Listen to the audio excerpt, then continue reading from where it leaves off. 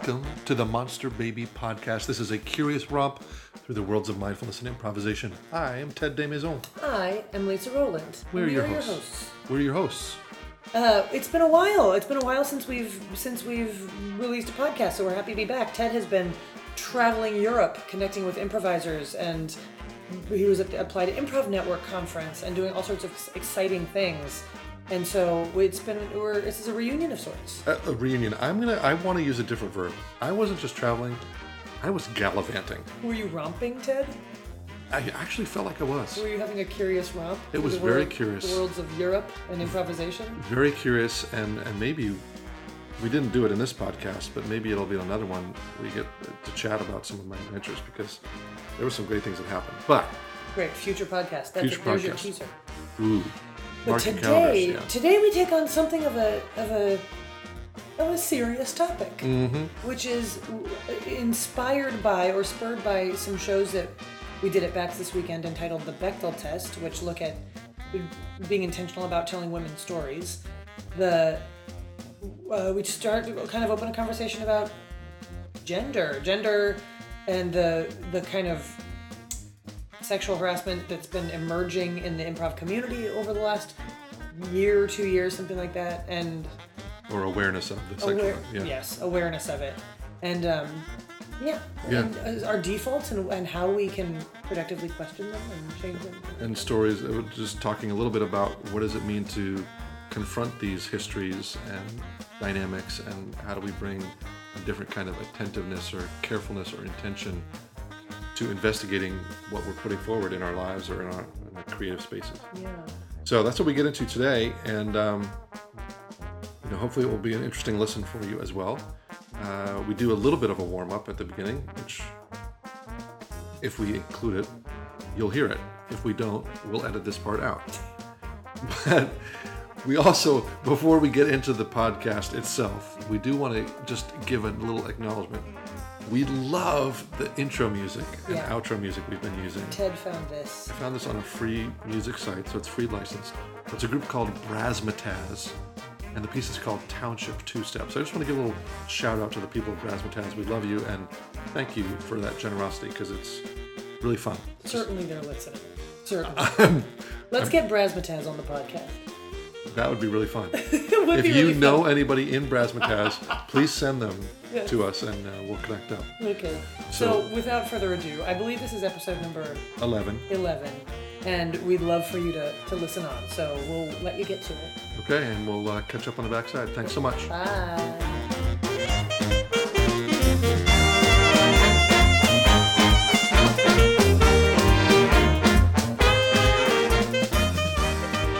Okay, so we're recording now. So whatever warm-up either of us feels is apropos, appropriate, good, timely, helpful, now is the time to bring that forward. Great. Yeah, to this effort. I would be down just to can we play Finish the Word? Oh, yes. You know this. Just explain to me in case... I start a word, you finish it. That sounds great. Then you start a word and I finish it. Is there any particular purpose to this game? In general? Let's, in the spirit of improvisation, play first and talk later. Is that your approach to relationships? Play first, talk later? Uh-huh. Generally. Yeah. I could take a look at that. Okay. It generally is. It really is, actually. Yeah. Okay. That's generally how it's been. Yep, and let's just go ahead and say, as you'd predict, my approach probably the reverse. Let's just talk about this before anything gets to... Yeah. I just want you to know... I think that's appropriate for our topic today, actually. Yeah. It's very appropriate. Although I don't know. But I don't know about that. I mean... It's a good theme. Yeah, but the extrapolation... So anyway. Here's the game. One of us is going to start a word and the other is going to finish it. Yeah, that's it. Yeah. Black Lives Matter. Mm-hmm. Cold. Train. Oh, you start. Oh. Verb. Canned goods. Money. Am I supposed to repeat what you say or just kind of come in on it? Just take it and finish it. Okay. Yeah. Okay. He-Man. Row. Your boat. Fornication. Clean. Up. Tacit. Man. And child. Tacit man-child is, I don't know, a band name? This way. Hey, away from my lawn. Catheter. Magical times. Elevator. Airplane. Prom. Stove. Kneebrook. Fort. Brag. Play. Net Earth. Squiggly lines. Stall. Oh. That was it. Stall. Yeah, great. Kind of stalled out. Next time. Think of me. This is over. I think it is. Yeah, I think so too. It's good. Wow. That's really interesting. I'm not sure if I've ever played that with civilians, but it feels like I just love it. I think it practices I think there's something good to be gotten out of the speed with which you can get yourself to finish the word. Yes. Because I think that has a lot to say about how much you're second guessing yourself and how much you're willing to commit to the first thing that comes to mind. Yeah. And you got to be totally present because you can't plan ahead because you need the person in front of you. Like I usually do this in a circle. Yeah. So it warms up all that good improv stuff. I've never done it with like an applied improv group. Yeah, it's a nice shared control thing. I've actually been feeling like in my life, I am taking on more of what we have been talking about on this podcast. Really? Like I'm actually doing stuff. I notice myself doing it. Cool. I may have mentioned to you that I was leading a meditation last week, and I got into it, and the whole thing was I was going to be asking a question to get people to do a reflection or to have a conversation. And I didn't, I got halfway in, I was like, I didn't think of what question I'm going to ask. And then I said to myself, it's okay, something will be there. In that kind of a way of like, just start the question and say what comes out. Yeah. And I did. That's and I intense. said it, and it was great. Yeah. I think the question I wanted people to explore was, what are you needing right now? It was a mindful listening exercise. So one person was going to speak, the other person was just listening, was going to reflect back what they heard and what they witnessed, body language. Great. And then, yeah, so that was the question was, what are you needing in this moment? Yeah. But yeah, and I've been doing that in conversations with friends and being bolder and like saying what's true. I went on a date with somebody and I just said, hey, I'm liking this about you. Well, why not tell them that? Yeah. Yeah. Anyway. Cool. Yeah. That's awesome. All right. Oh, I feel that we should report on our agreement, rather our commitment to each other. Yes. From last episode. Yeah, which was to meditate every day and then tell each other when we had. Check in the Accountability Network. Ted did an excellent job of this. Ted did a good job. Ted was motivated. Ted was motivated. Ted is now speaking of himself in the third person, which is a rarity. Yes. But yeah, it flipped a switch for me. It's awesome. Every day. Every day. And some days it was like 5 minutes. There was one day where I got to the end of the day and I realized I hadn't meditated. I was like, you know what? I'm doing 5 minutes before I go to bed. Awesome. But then I'd say at least half the days I was doing 20 to 30. Yeah, like a lot. Yeah. It's great. I feel more grounded, more focused, more, I don't know, turned on than I have in a while. Mm-hmm. Okay, granted, I just had a month-long trip to Europe with all these amazing people. Could that have something to do with it? That was also great. But impressive that you meditated while you were traveling through Europe. Like, right. That's... Yep. Yeah. So I felt really good about it, actually. And it really did motivate me more to know I was going to send you a text and say, this is what I did. Mm-hmm. And I thought you were really great about celebrating with that. I felt seen. Yeah, like there was somebody on the other side of that. Yeah, how did yours go? Oh, it went differently. It went differently. I did not meditate every day. Mm-hmm. I want to say that I did meditate more than I would have. Mm-hmm. And was happy when I could send you a text saying that I'd done it. Yep. And I'm still not doing it every day. So, as you're going through, how'd you feel about that? About the fact that I'm not doing it every day? Either, or about the challenge of it, or the accountability project, or... Luna, how did you feel about it? This is Luna. Luna wants me to be accountable to her for throwing her toy for her. How did I feel about it? I liked getting to check in and say that I'd done it. So I do find that motivating. Goodness gracious, what is up? I feel okay that I didn't do it all. Mm-hmm. I feel okay about that. I guess in the way that's what we're practicing. That's a very mindful stance to have. Is like, well, okay, well that's what that is. Yeah, great. I could do it again tomorrow. Yeah. That was my hope, that it would remain, even in the times of not doing it. It would not get self-deprecating or self-critical. Yeah, it really didn't. It was like, yeah, I feel okay that I haven't been doing it, and it still feels like it's kind of a part of my life, so I'll do it again. I'll do it another, Great. And when the days that you did it, did you notice a difference? No. Okay. I liked doing it. So just the doing of itself was... The doing it felt nice. Yeah. Sometimes it was hard. I generally feel great just after I've done it. I feel just kind of clear. Okay. Just afterwards. But I was thinking about that, because I remember saying, well, I wonder if I'm meditating more often if dealing with the chaos is easier.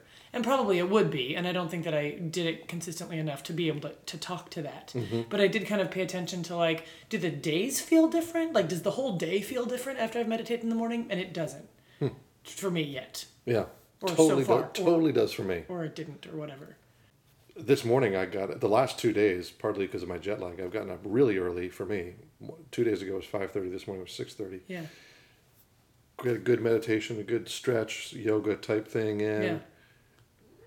it's not even 8 o'clock, and I feel like, whoo, Yeah. I'm ready to go. So here's something: there were days when I felt like the thing that I had to do. Some days I felt like I had to choose between a run and a sit. And I don't know that that's true, but it was like, okay, if there's one thing I'm going to make happen, it's going to be a run. Right. Because I'm really trying to prioritize that. And there were days when it felt like, and generally I've been running without any music or anything, I'm just running. So in some ways it feels like those became alternative or interchangeable practices. Yeah, okay, I'm gonna, and there were some times when I wrote you and said, I just finished a run or whatever. Yeah. So. I think and that's I feel great. Great when I run. When I run in the morning, I am flying. I feel cool. awesome. Or when I run just before a show, Mm-hmm. I feel great. I feel so great. It doesn't have to be long. 2 miles, right? 20 minutes. Just get out and get back and let a little. Last week, the last part of my trip to Europe was doing a mindfulness training in York, England, and we were doing a lot of practice because we had an hour each morning and then half an hour before we went to bed, and there's all sorts of practice during the day. But I was reminded of the many different ways to do practice. So sometimes we were sitting, sometimes we were walking, sometimes we were stretching, sometimes we were talking. Mm-hmm. But it was all practice. Yeah. There were times when maybe I meditated more, because there were times when I chose to. Usually when I eat breakfast, I'll be checking my phone or reading the news or listening to a podcast. There were days when I just chose to eat breakfast. Love it. On my couch, just with me and my food. Just paying attention to the food. And there we go. Eating it. The textures and tastes and... That counts. So... Go back, redo the ledger. All right. Yeah. That's great. I'm willing to go. I'm willing to keep going forward on this commitment. All right. And me too. Yeah, and if any listeners out there want to let us know if you want to take on this challenge, we'll be your accountability partners. We'll be your accountability. Send us a text. Yeah. And we'll go, cool! A text. An email at info@monsterbabypodcast.com. Right.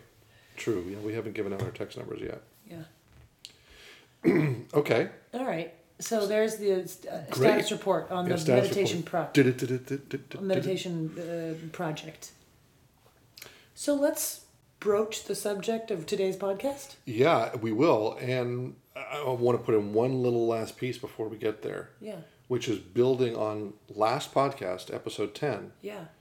Where we were talking about chaos and Yeah. like maybe we're just going to start talking without having an organization. Or, yeah, we're riding on an edge here. We're trying doing it. We have a vague sense of what we're going to talk about.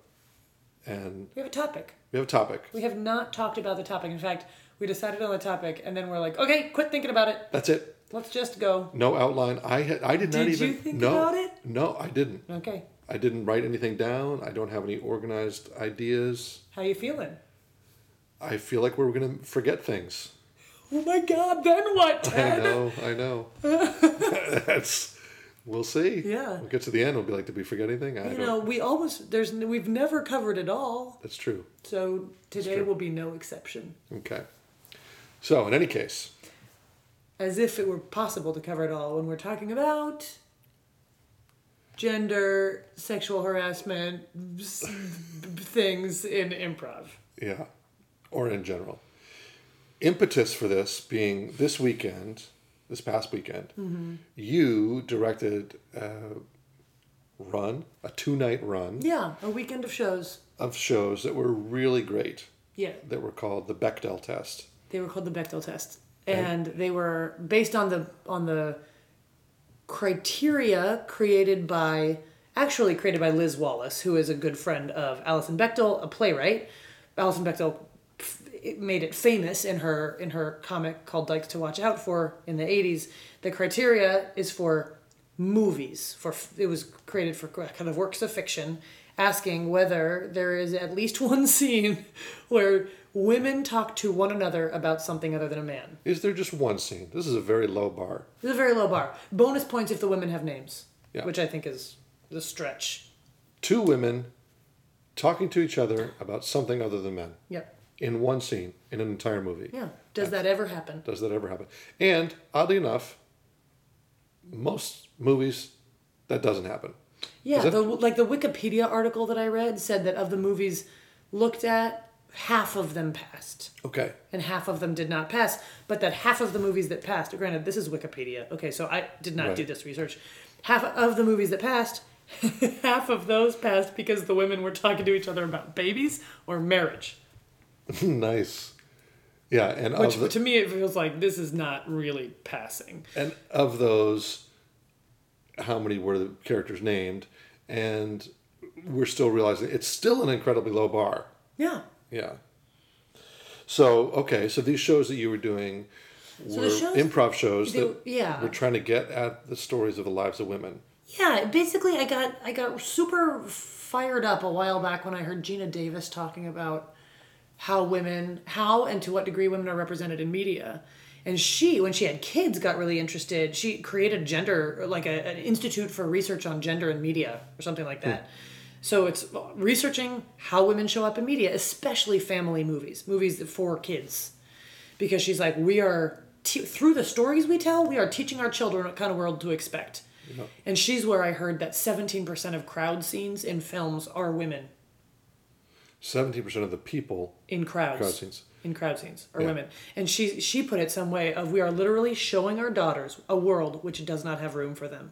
Mm-hmm. And that struck me, knowing that we learn about the world through the stories we tell and are told about it. Yep. And the stories that are being told are men's stories, are only men's stories. The vast majority of stories are men's. And that's why, Blue Orchid a few years ago, when Blue Orchid came out, the Woody Allen film with the amazing, beautiful actress, Cate Blanchett. Okay. Did you see it? Mm-mm. Oh, God. It's a really interesting movie. Kind of a downer. Really beautiful about these two sisters. But when she won an Oscar for it, she said, let this be a message to Hollywood producers that a film about women is not special interest. It's not niche. These are stories that people want to see, stories about women. And so, anyway, I'm just I was just kind of got turned on about that and decided to direct a show where the only point would be that the main characters are women. I didn't want a heavy feminist message in terms of what happens to the women. I didn't want it to be we're only showing powerful, strong, independent women to show what women can be. It's like we're just showing women, we're just telling women's stories, and the idea that doing that in and of itself is a feminist statement. Yes, and the stories were also not anti-men. Like you had two men in each cast, in the cast for each night. Which I want to say, I feel very strongly about. It was great. That there be men in the cast so that, and because I think it is a ridiculous message to say that, not to say that it's not necessary in some places to carve out a female-only space. Right. But that it's ridiculous to say that the only way we're going to tell stories about women is if there are no men present. Right. It's like, I think this sells men short. Yep. And I think ultimately that's not what we're aiming at, is female only in order to tell women's stories. It's like, we have mixed casts telling stories about men all the time. Mm-hmm. So why is it that we can't just be intentional about shifting that and say, all right, we're just going to decide, because this is not happening very much on its own, we're going to nudge it in the direction. We're going to make the decision that these stories are going to center around women. But that there are men in the world, so there should be men in these stories. And what was really cool as an audience member to watch, knowing each of the cast members of Bats Improv, as I do, mm-hmm. was watching Dave Dennison and William Hall support these female characters. They were so awesome. And to make little choices about, they were strong characters. They weren't wimpy characters, but they weren't front and center. Yeah. And then it really did help amplify what was happening with the women. So, for example, in one scene, Dave was a banker who was giving a female character a loan for her to start a teen youth community center. Yeah. In another, he was a scientist in the lab that Rebecca Paretsky's character managed. She was a scientist. She was the boss. She was the boss, and she had all these kind of like grad student types working for her, and he was one of them who was really memorable and lovely, and he also did a great job of helping to complexify the women. That's right. He just has such a great brain for details and for allowing there to be different truths about a person, so that just showing another little thing that this person is handling or dealing with or interacting with. Both William and Dave did such a great job. William played a father who was struggling with memory. Remember that scene? Oh, so touching. Like Alzheimer's. Alzheimer's. He just couldn't remember his daughter, but he didn't recognize his son. He didn't remember that his wife was dead. Yeah. It was heartbreaking. Heartbreaking. And yet it wasn't about him. Yeah. In that scene, it was clearly about the daughter processing what her father was going through. Yeah, and he said he had to remind himself of that. He was like, oh, this is not your story. And I think that's also a really enlightening experience for people. We had these two talkbacks after the show, which really shocked me at how much of an impact the shows had made on the audience. Mm-hmm. And there's been this buzz on Facebook about it afterwards that just has kind of overwhelmed me and surprised me. I did not know that it was going to be this profound for people, and it really, really was. And people were talking about how the thing that really struck me was a couple people said, I didn't know that I had longed to see women's stories until I saw them and realized how rare it is that I see them on stage, especially on an improv stage. And it's like it filled a need I didn't even know I had. I wouldn't have known to ask for this.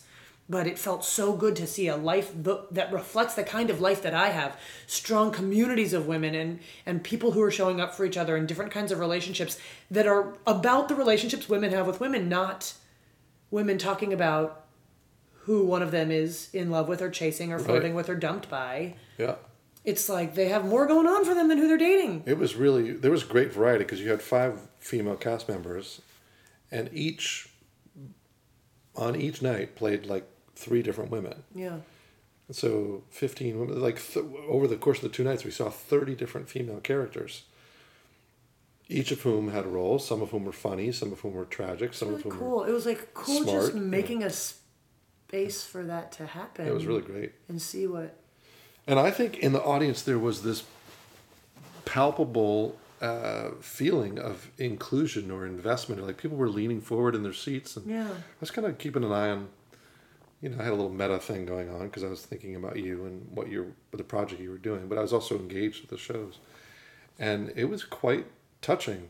It felt a little bit like doing the show provided a space that people were really needing to explore this. That's right. And Would you say you stumbled into that? yes, I feel like I stumbled into that. Like, had this idea, I was like, oh, this seems obvious, we should do this. And I was really inspired and really stoked to make it happen. But it wasn't like, this is going to be revolutionary.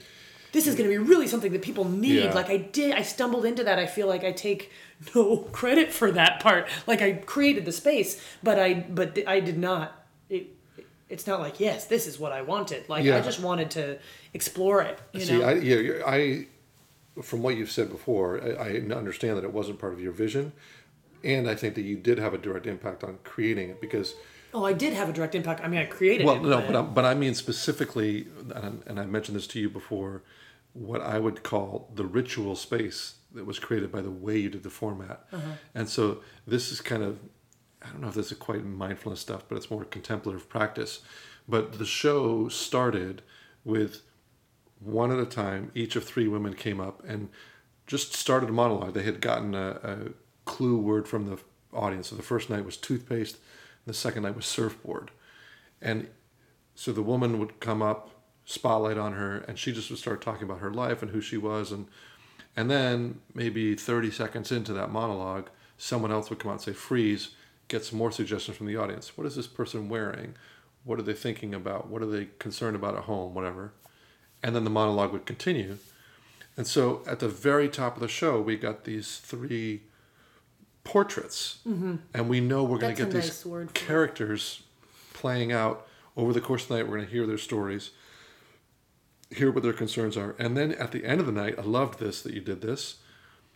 The conclusion of the show was again 3 monologues with each of the characters, and they got to sort of summarize or contextualize what we had seen. It was like, here's a takeaway, here's a lesson. And so you're like, here's where I'm at now, or here's what I'm thinking about, or here's what I've learned a little bit. And so because of those bookends, it felt like a ritual. It felt very sacred to me. And so you tapped into something. And so the audience had all this emotion, had the stories of women on stage, many women in the audience, more so than normal, I think. Probably. And yeah, people were blown away. Yeah. So cool. So cool. So cool. And so what do you think prevents that kind of thing from happening regular nights? I mean, sometimes those stories emerge. Sometimes you all tap into something, especially when you're doing Improv Playhouse of San Francisco. You guys are doing more character portraits and things emerge slowly. Yeah, I mean, I think that it's twofold. I mean, I think part of it is that there were 5 women and 2 men, and we knew it was about women, and I think that did change the tone of it. I think there was an intention. There was an intention around that, and I think, yeah. So that was a difference. Both shows got pretty emotional, not to the exclusion of also being funny and lighthearted and fun, but there was also some emotional depth and some seriousness to it.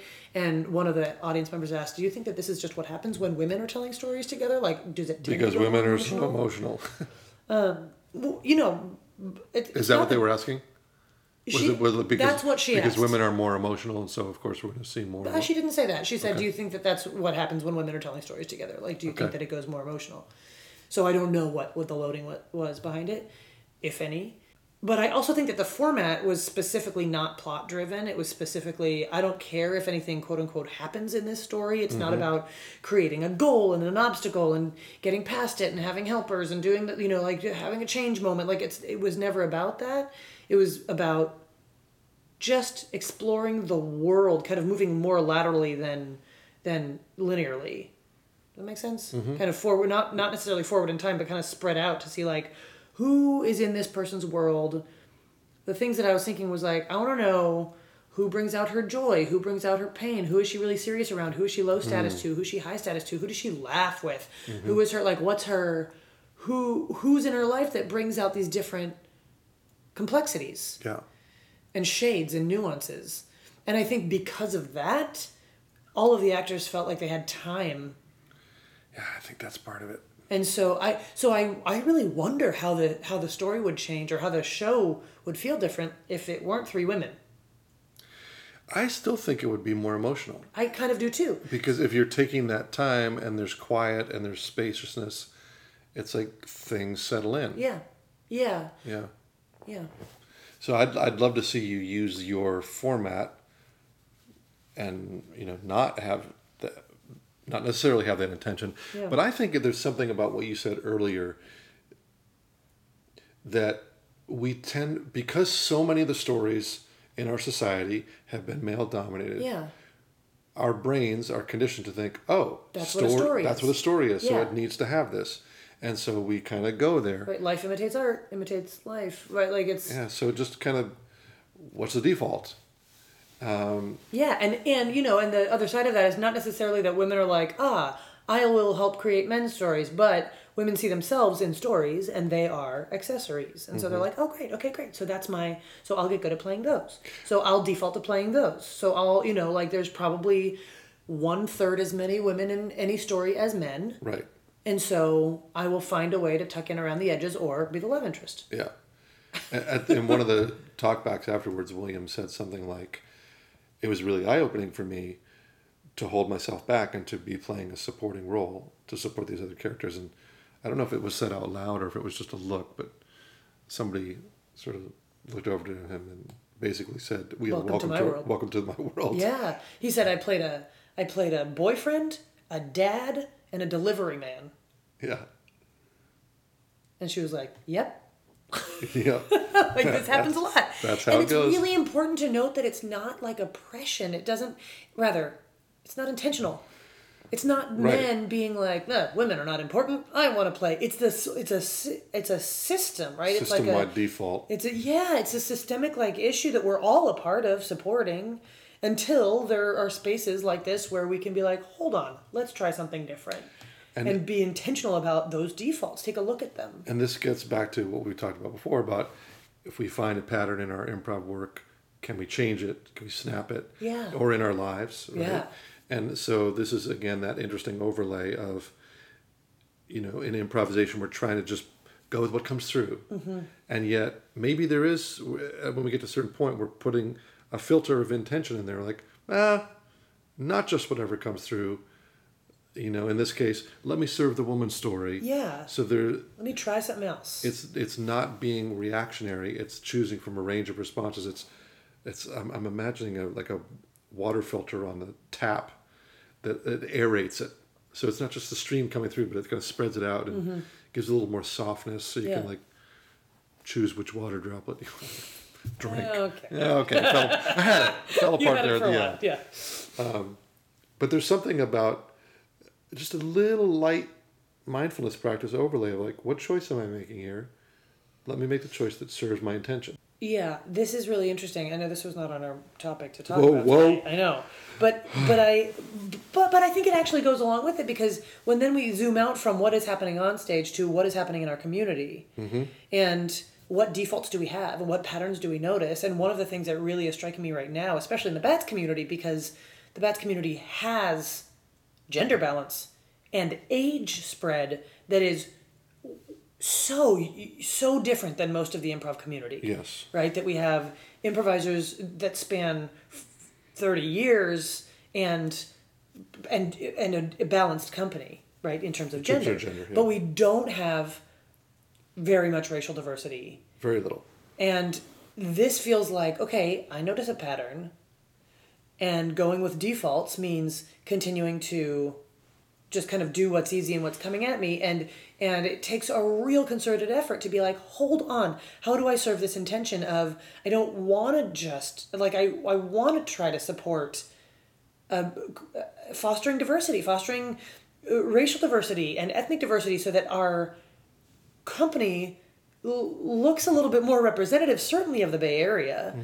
And it's hard because it feels, because I think those defaults that we play by and on stage and off stage are, I'll go on stage, your default is what feels natural. Right.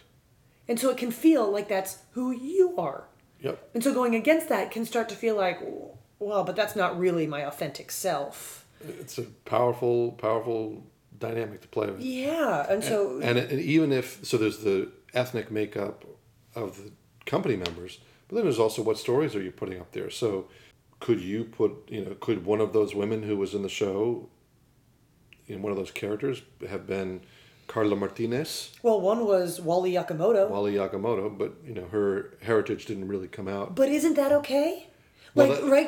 right, I don't- I actually think there's a lot of power in having a Japanese American woman who is the star of a story that isn't about her being Japanese. Right. Like, that was the whole point about doing stories about women that is not about them being women. Yeah. Right? So there's power in both ways, right? It's not that we want to whitewash all of our stories and be like, oh, whatever, all races and ethnicities are the same, and so we don't need to deal with it. It's not color blindness or gender blindness, but there is something powerful about presenting characters who aren't like, Wally Yakamoto, because of my intense Japanese heritage. It's like, well, maybe your dad was Japanese, like third Right. generation immigrant, Right. and you're totally American, and your name is Yakamoto. Right. And do we need to make a point about you being Japanese in order for it to feel like we're representing a different, Right. Obviously better yet is if we actually had different identities and stories and colors of players on stage. Right. I mean, you So could, that it's like such a white space playing at these different. you could say, okay, what if can we put immigrant stories up there? Right. Right. And so there are themes that tend to show up because of that. And yeah, it's a big old question. And one of the people in the audience in the talkbacks afterwards asked that question, Yeah. I noticed everybody on the cast and the stage tonight was white. Mm-hmm. Yep. Or like, yep. He goes, I wonder if we could look at kind of bringing out different stories of different racial identities and ethnic identities in the same way. And I was like, God, yeah, that'd be great. Amen. But I don't think we could do it with a bunch Yeah. of white people playing. Well, so here's another question for you. This was a little, for lack of a better term, gender experiment, like playing around with gender on the improv stage. And this comes at a time in the national improv scene Yeah. when a lot of people are talking about sexual harassment, sexual violence within the improv community Yeah. and comedy community. Do you see this as fitting into that in any way, or like? Yeah, I do. So what are the links? Well, I think that And just for play's sake, I want to spell out Linx. what are the links? Yeah, it's not an animal. Is that a cat? No, that's Lynx. Oh, okay. This is just Linx. Thank you for that. It's just Right. what are the links? It's important, right? I hadn't conceptualized it as like this is my way of responding to the sexual harassment, like the gender political scene of the American improv community right now, at all. It was really much more about how women are represented, but I kind of think it's part of the same story, overall. Like, yeah, what are our defaults? Right. Comedy's a man's world. That means that women are on the fringes, and that means they're not. It's like it's that power dynamic is so it just can kind of spill over. Yeah. I do think that that's a little bit why these stories are coming out right now. Is I think the landscape is changing, and people are starting to feel empowered and find community and come out with what's really going on, because I think they feel less at the mercy of the system. Yeah, for those who don't know, there have been stories of improv communities in Chicago and New York and Los Angeles where women were sort of becoming aware of patterns of guys in those communities sexually harassing players, students, company members, that sort of thing, or using quid pro quo favors for getting slots and auditions or that sort of thing. And so far, Yeah, like women having to tolerate sexual advances if they want any stage time. Yeah. And, well, I don't want to be the lame one who makes a big deal out of this, because then I'll be kind of named as the uptight one in this community, and there's this value placed on kind of going with it and being, one of the guys, Right, and and chill and saying like yes. hanging with it and being chill and all of that stuff. And yeah, it reached a point where women started talking to each other and was like, wait a minute, you've been dealing with this too? Wait a minute, he's done this to you? And it's started, we're not taking it anymore. We're going to band together and tell our stories and out these guys. And a lot of guys have been ousted from these improv communities, and so it's been a big thing. And so now a lot of improv organizations are coming up with sexual harassment policies, as we are at BATS. Yeah, you have been spearheading this effort to draft up a policy. Trying to get something down to say, let's be a little more systematic about how we're thinking about this.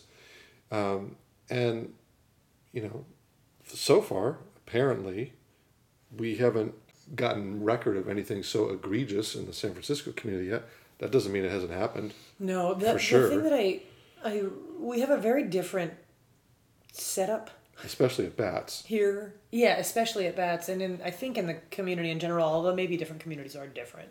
But especially at BATS, in that it's not, people aren't competing for stage time in the same way. There's not the same power hierarchy. And so I think there is a different likelihood that those sorts of things happen.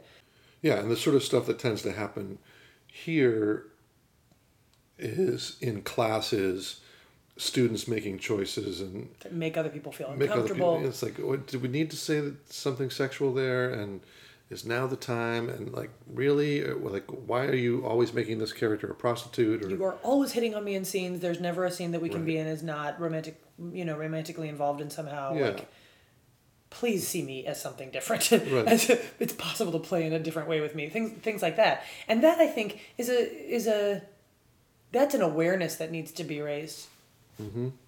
And tricky because we're improvising, and it needs to be okay to play love scenes, and it needs to be okay to play, like we want to be able to play all sorts of things, so that including line, villains. I think that line is moving. I think that line moves for individuals, and it's different for you than it is for me, and it's it's interesting. We're also talking about trying to keep an eye on or train or build some consciousness for instructors. So somebody who comes into an improv class, especially an intro level class, is in a pretty vulnerable position of like, oh my gosh, I'm opening up to this way of being creative, and I'm feeling alive in a new way, and I'm confronting my fear of speaking in public or that I could even have a creativity. And now so I'm feeling powerful. Here's this teacher who's giving me this, and whoa, I hold them in high esteem. And like, okay, well, let's recognize there's a particular power dynamic happening there, and let's discourage, any sort of people hitting up. Don't sleep with your students. People hitting on each other there. Yeah. Yeah. So that's. Can I just want to give a shout out to Jill Bernard, who is an improviser in Minneapolis at Huge Theater, and she wrote a little book called Jill's Cute Little Book of Improv. I think that's what it's called. It's a little yellow book. Oh no, this wasn't from her little yellow book. She did write that book, and it's amazing, and you should go get it. But this was a video that I saw her do so long ago. It was like Jill's 3 a.m. musings on improv, and she did sketches and talked and did all this little YouTube video. And one of the things was, don't sleep with people in your improv group. You think you're falling in love with somebody, but really, you think you're falling in love with each other, but really, you're just spending a lot of time practicing being vulnerable together. And it's not the same thing. Wise. And I was like, that's so true. Yeah. It's like we're having this constant experience of going out on limbs and being caught by each other and helped by each other and supported by each other. And that feels a lot like love. Yeah. And Rebecca Northern did a TED Talk about how behaving like an improviser is like behaving like an in-love person. So you say yes to things, and you're open to adventure, and you support the other person, and you're so attentive to them and curious about them, and you hang on their last word, and all of these things that you do when you're newly in love with somebody. And it's kind of glorious, and it's not the same thing. Not at all. Not at all. Well, I think that this effort that we are making, and lots of other folks are making too, here in the Bay Area and elsewhere, is really important work, and it's going to prevent some unpleasant things from happening. Yeah. But I hope too that it will clear out any skeletons that are in the closet. I mean, again, I wouldn't, though I haven't heard of anything happening here at BATS, I would not at all assume that there has not been something that has happened at BATS. No. that was even egregious. Well, I feel like the world that we live in is like women are not unlikely to experience something horrible Right. like This that. stuff shows up. This Yep. stuff shows up, and so why would bats be? This I think is. Why would bats be immune to that? Right. I hate to think about it, and I don't know of anything that has happened, but between student to student, or Yeah. TAs or staff members or summer school, whatever. Like, who knows? I mean, who knows? It's a place where people to come together, and they're kind of open, and And I don't want to think that anything like that has ever happened to bats. I fear, But maybe it happens everywhere. well, and if it does, or if it did, I think that there's a value in clearing it out, even though it's heartbreaking. Mm-hmm. And so, I was telling you about the school where I used to teach. Recently, there had been a report in the Boston Globe of all this sexual abuse that had happened at prep schools in New England. And they had gone through and found these cases. And they hadn't mentioned any at the school where I used to teach. But that school on its own said, you know what, based on this report, we're going to go back and go through our records and make sure. And so they went back and found any cases of alleged sexual abuse and researched them. And they sent a note, the headmaster sent out a note to all alums and said, if you have any stories, please let us know. And they found 7 or 8 cases, and most of those, the person was fired when that thing came out, and the other person, they were no longer teaching there. But there was one case that an alum wrote in and said, hey, this happened. Something happened 30 years ago. To me. To me, with a teacher who is still there. And the headmaster researched it, and the law firm researched it and investigated it. Turned out, apparently, it was credible. And that teacher got fired. Now, that teacher had been at this school for over 30 years, had been the chair of my department when I was there, was a great mentor to me, loving man, amazing teacher, inspiration to hundreds of students. I never saw anything like that. And in fact, that was the investigation said, we have no reason to believe anything has happened since this. But this was 30 years ago. I don't even know what it was that happened. And so there's part of me, sort of on a blank slate, that says, good.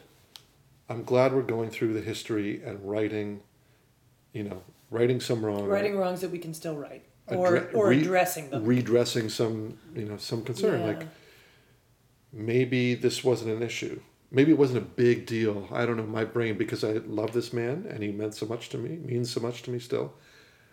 My brain wants to tell me it wasn't a big deal. Yeah.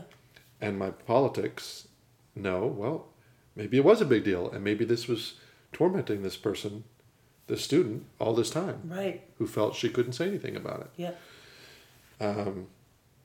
And so, I think it's healing, but it's also tragic. And it's like, he's not going to get a send-off. He's not going to get, the retirement ceremony. And some people say, great, he shouldn't. I'm like, well, I don't know. It's more complex than that, right? Mm-hmm. So I don't know how to sort through that now. But I think if we combed through our stuff at bat, and we felt like, what if we found out one of the people who's been around for a long time had done something horrible in 1987. Right. They're not that person anymore, and yet. So I mentioned this. It's also not an educational. It's not an educational institution. It's a little bit different. Sure. It's not high school students. Absolutely. There are some differences there. No, and they're big ones. But I mention it because I think that there's some aspects when it to. hits close at home, Say again. No, when it hits close to home, it's really hard to like. Yeah. No, that can't. Don't mess with my understanding of what my community is. What my world is. I think that there's some aspect of mindfulness practice or self-interest, self-inspection that does this. Like when we stop and we pause and we say, let me really look. Let me honestly look past the stories I've told about myself, past what I want to believe is true about the situation. Let me take a real, honest, clear, insight look at what's happening. I might discover things that are really unpleasant. Mm-hmm. And I have to figure out how to sort through that and make peace with it. And so this movement in the improv world as a whole, like... Has that ever happened to you? I'm not asking you to dig into details, but like, have you ever taken a look at yourself and been like, oh, God. Yes. I have supported this thing or been in this way or whatever that I do that is an ugly way. Yeah, there was a friend I had in high school, and we had a crush on each other, and had this kind of giddy romance, and I was more experienced sexually, and so I was kind of leading our forays, and I think at one point I know at one point we went farther than she wanted to go. And it wasn't like I wasn't being violent. No. But I wasn't being attentive either. Mm-hmm. And at the time, it just felt fun. Like, wow, that was great, and I'm so excited. But whatever we were sharing quickly ended after that incident. Mm. And I didn't peg it to that. And years later, I realized, oh my gosh, she was probably really scared and really uncomfortable and really unhappy with what happened and had no way of saying or doing anything about it. Mm-hmm. And I have wanted to go back to her and apologize since then. I mean, I had this realization, I don't know, 20 years ago or something. Mm-hmm. Maybe 15. And I haven't been able to contact her. Like, she hasn't come to any of our reunions. She's not on Facebook. Can't find her. Yeah. I don't know what happened. But yeah, it was one of those like, oh. And I was the spokesperson for the Rape Education Project when I was in college. And I've always been interested in and aware about and trying to work on sexual violence and men's relationships and male desire and how does that play out in the world in a safe way or not. And to go back and realize like, oh, I don't like that. Mm-hmm. This was a friend, somebody who trusted me, and I did something she didn't like, I presume. Mm-hmm. I don't know that because I haven't talked to her about it, but it's something that I feel like I want to apologize for. Mm-hmm. Haven't had the chance to yet. So I feel like this larger movement is in some way, it's preventing future things, bad things from happening, and it's saying we're going to choose to relate together differently, and it's also an effort to kind of go back. Do you think it is? I mean, do you think it bats? Do you think that, like, at your school, there was a specific effort? There was, right. Let's go after it. So do you feel like that's going to be a part of it? Or do you think it's going to be, we are just creating an environment in which these things are being talked about and there's a system for addressing them, and that means that if there's something somebody's hanging on to, they'll come forward?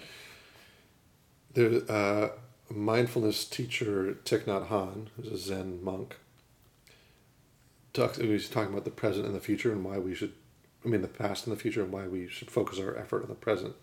He says, if you touch the present deeply, it takes care of the future and it makes sense of the past. And I feel like what we're doing now is we're trying to make a commitment to how are we in this moment together? How do we treat each other? And by paying attention to that, we're setting ourselves up to have a better, more caring, more egalitarian future. Mm-hmm. But we're also making space for anything that needs to come through. This isn't necessarily our intention, but by taking care of the present in better, more caring fashion, it makes space for anything that's unfinished from the past to come through and get its due. Mm-hmm. Yeah. So I wouldn't be surprised if something comes forward in the space we're making. That's interesting. Like your show this weekend, is making space for a different kind of story. Yeah. That somebody might come forward, and then we'll have to wrestle with that. That's it's not exactly the uplifting episode here. Very important. But it's important, and it's not. And I think it's so important to be looking at this, and it's maybe too late to mention this, but I'll just say, like, I'm reminded of those like Buddhist communities and places where gurus abuse their power. And in the same way, when this whole like sexual harassment scandal hit the improv community, it's like, wait a minute, we make a job of supporting each other. What is this? That's right. Not here. That can't happen here. Like we're family to each other. And I think that it feels the same way, right? In these like spiritual communities where it's like, wait a minute, like you can't be corrupt. We all follow you with our spirits and our souls. And I think the same thing in a boarding school. Yeah, right. Where it's like we're each other's families. We're a tight community. And I guess that's what makes me realize like this could happen anywhere. And the mindfulness piece comes in like, okay, well, let's deal with what is true. Mm-hmm. Let's notice when we're telling ourselves stories about what's happening and when we're not, and what stories those are, and have the courage to know that we'll be able to handle what comes up if we touch the present deeply. Yeah. Right. Yeah. All right. Well, then let's really engage with what is happening. Yeah. And there is something comforting in that like I have the courage that if I'm actually willing to look the present in the face, and sometimes that means looking the past in the face, I think. And so I think we're coming around full circle here. I mean, this is why that's part of why I practice, why I try to sit every morning is so that I have the resilience and the wherewithal and the emotional buffer to be able to say, okay, let me look at what's real. Mm-hmm. Let me take maybe be accountable for what's real and shape it in a different way. Yeah. Right on. Ted DeMaison. Lisa Rowland. Signing off. So we go forward. Thanks again for listening, people, and till the next time. Mm-hmm. Later.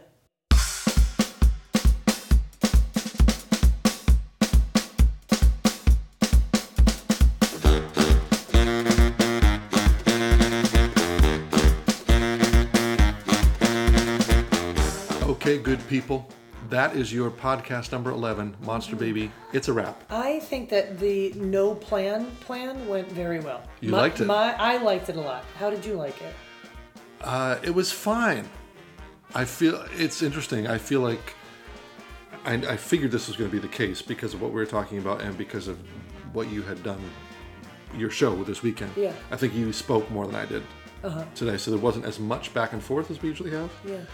And because of our topic, it wasn't as bouncy or playful as we have been in the past. Totally fine. But yeah, it was fun. It was fun. Ted is unsure. Yeah, there's this...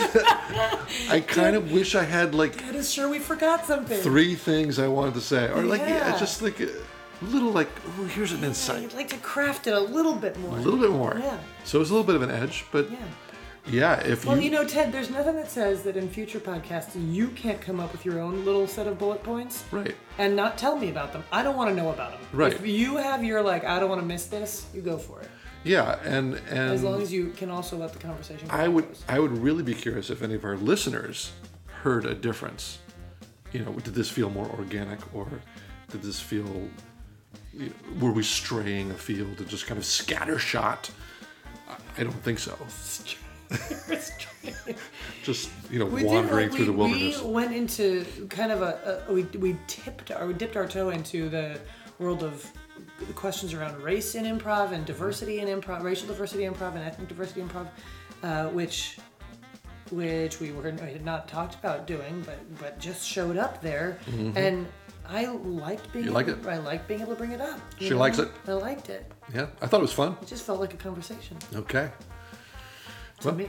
Yeah. Anyway, we hope you liked it. And if you want to get in touch with us, info@monsterbabypodcast.com. Or if you want to say something specific to Lisa, it's lisa@monsterbabypodcast.com. That's right. And you guessed it. You can email Ted at monsterbabypodcast.com. We expect to do a listener mailbag episode at some point soon. But we need to get more mail. We've gotten a few. Send us an email. Tell us what you think. Tell us how you're integrating this in your life, so and that we'd love to know. put you on our mailbag episode. Yeah, don't do it for the glory. Just but you might get some glory. glory. So we love you, and thank you for listening, and keep on keeping on. We'll see you next time. All right, ciao.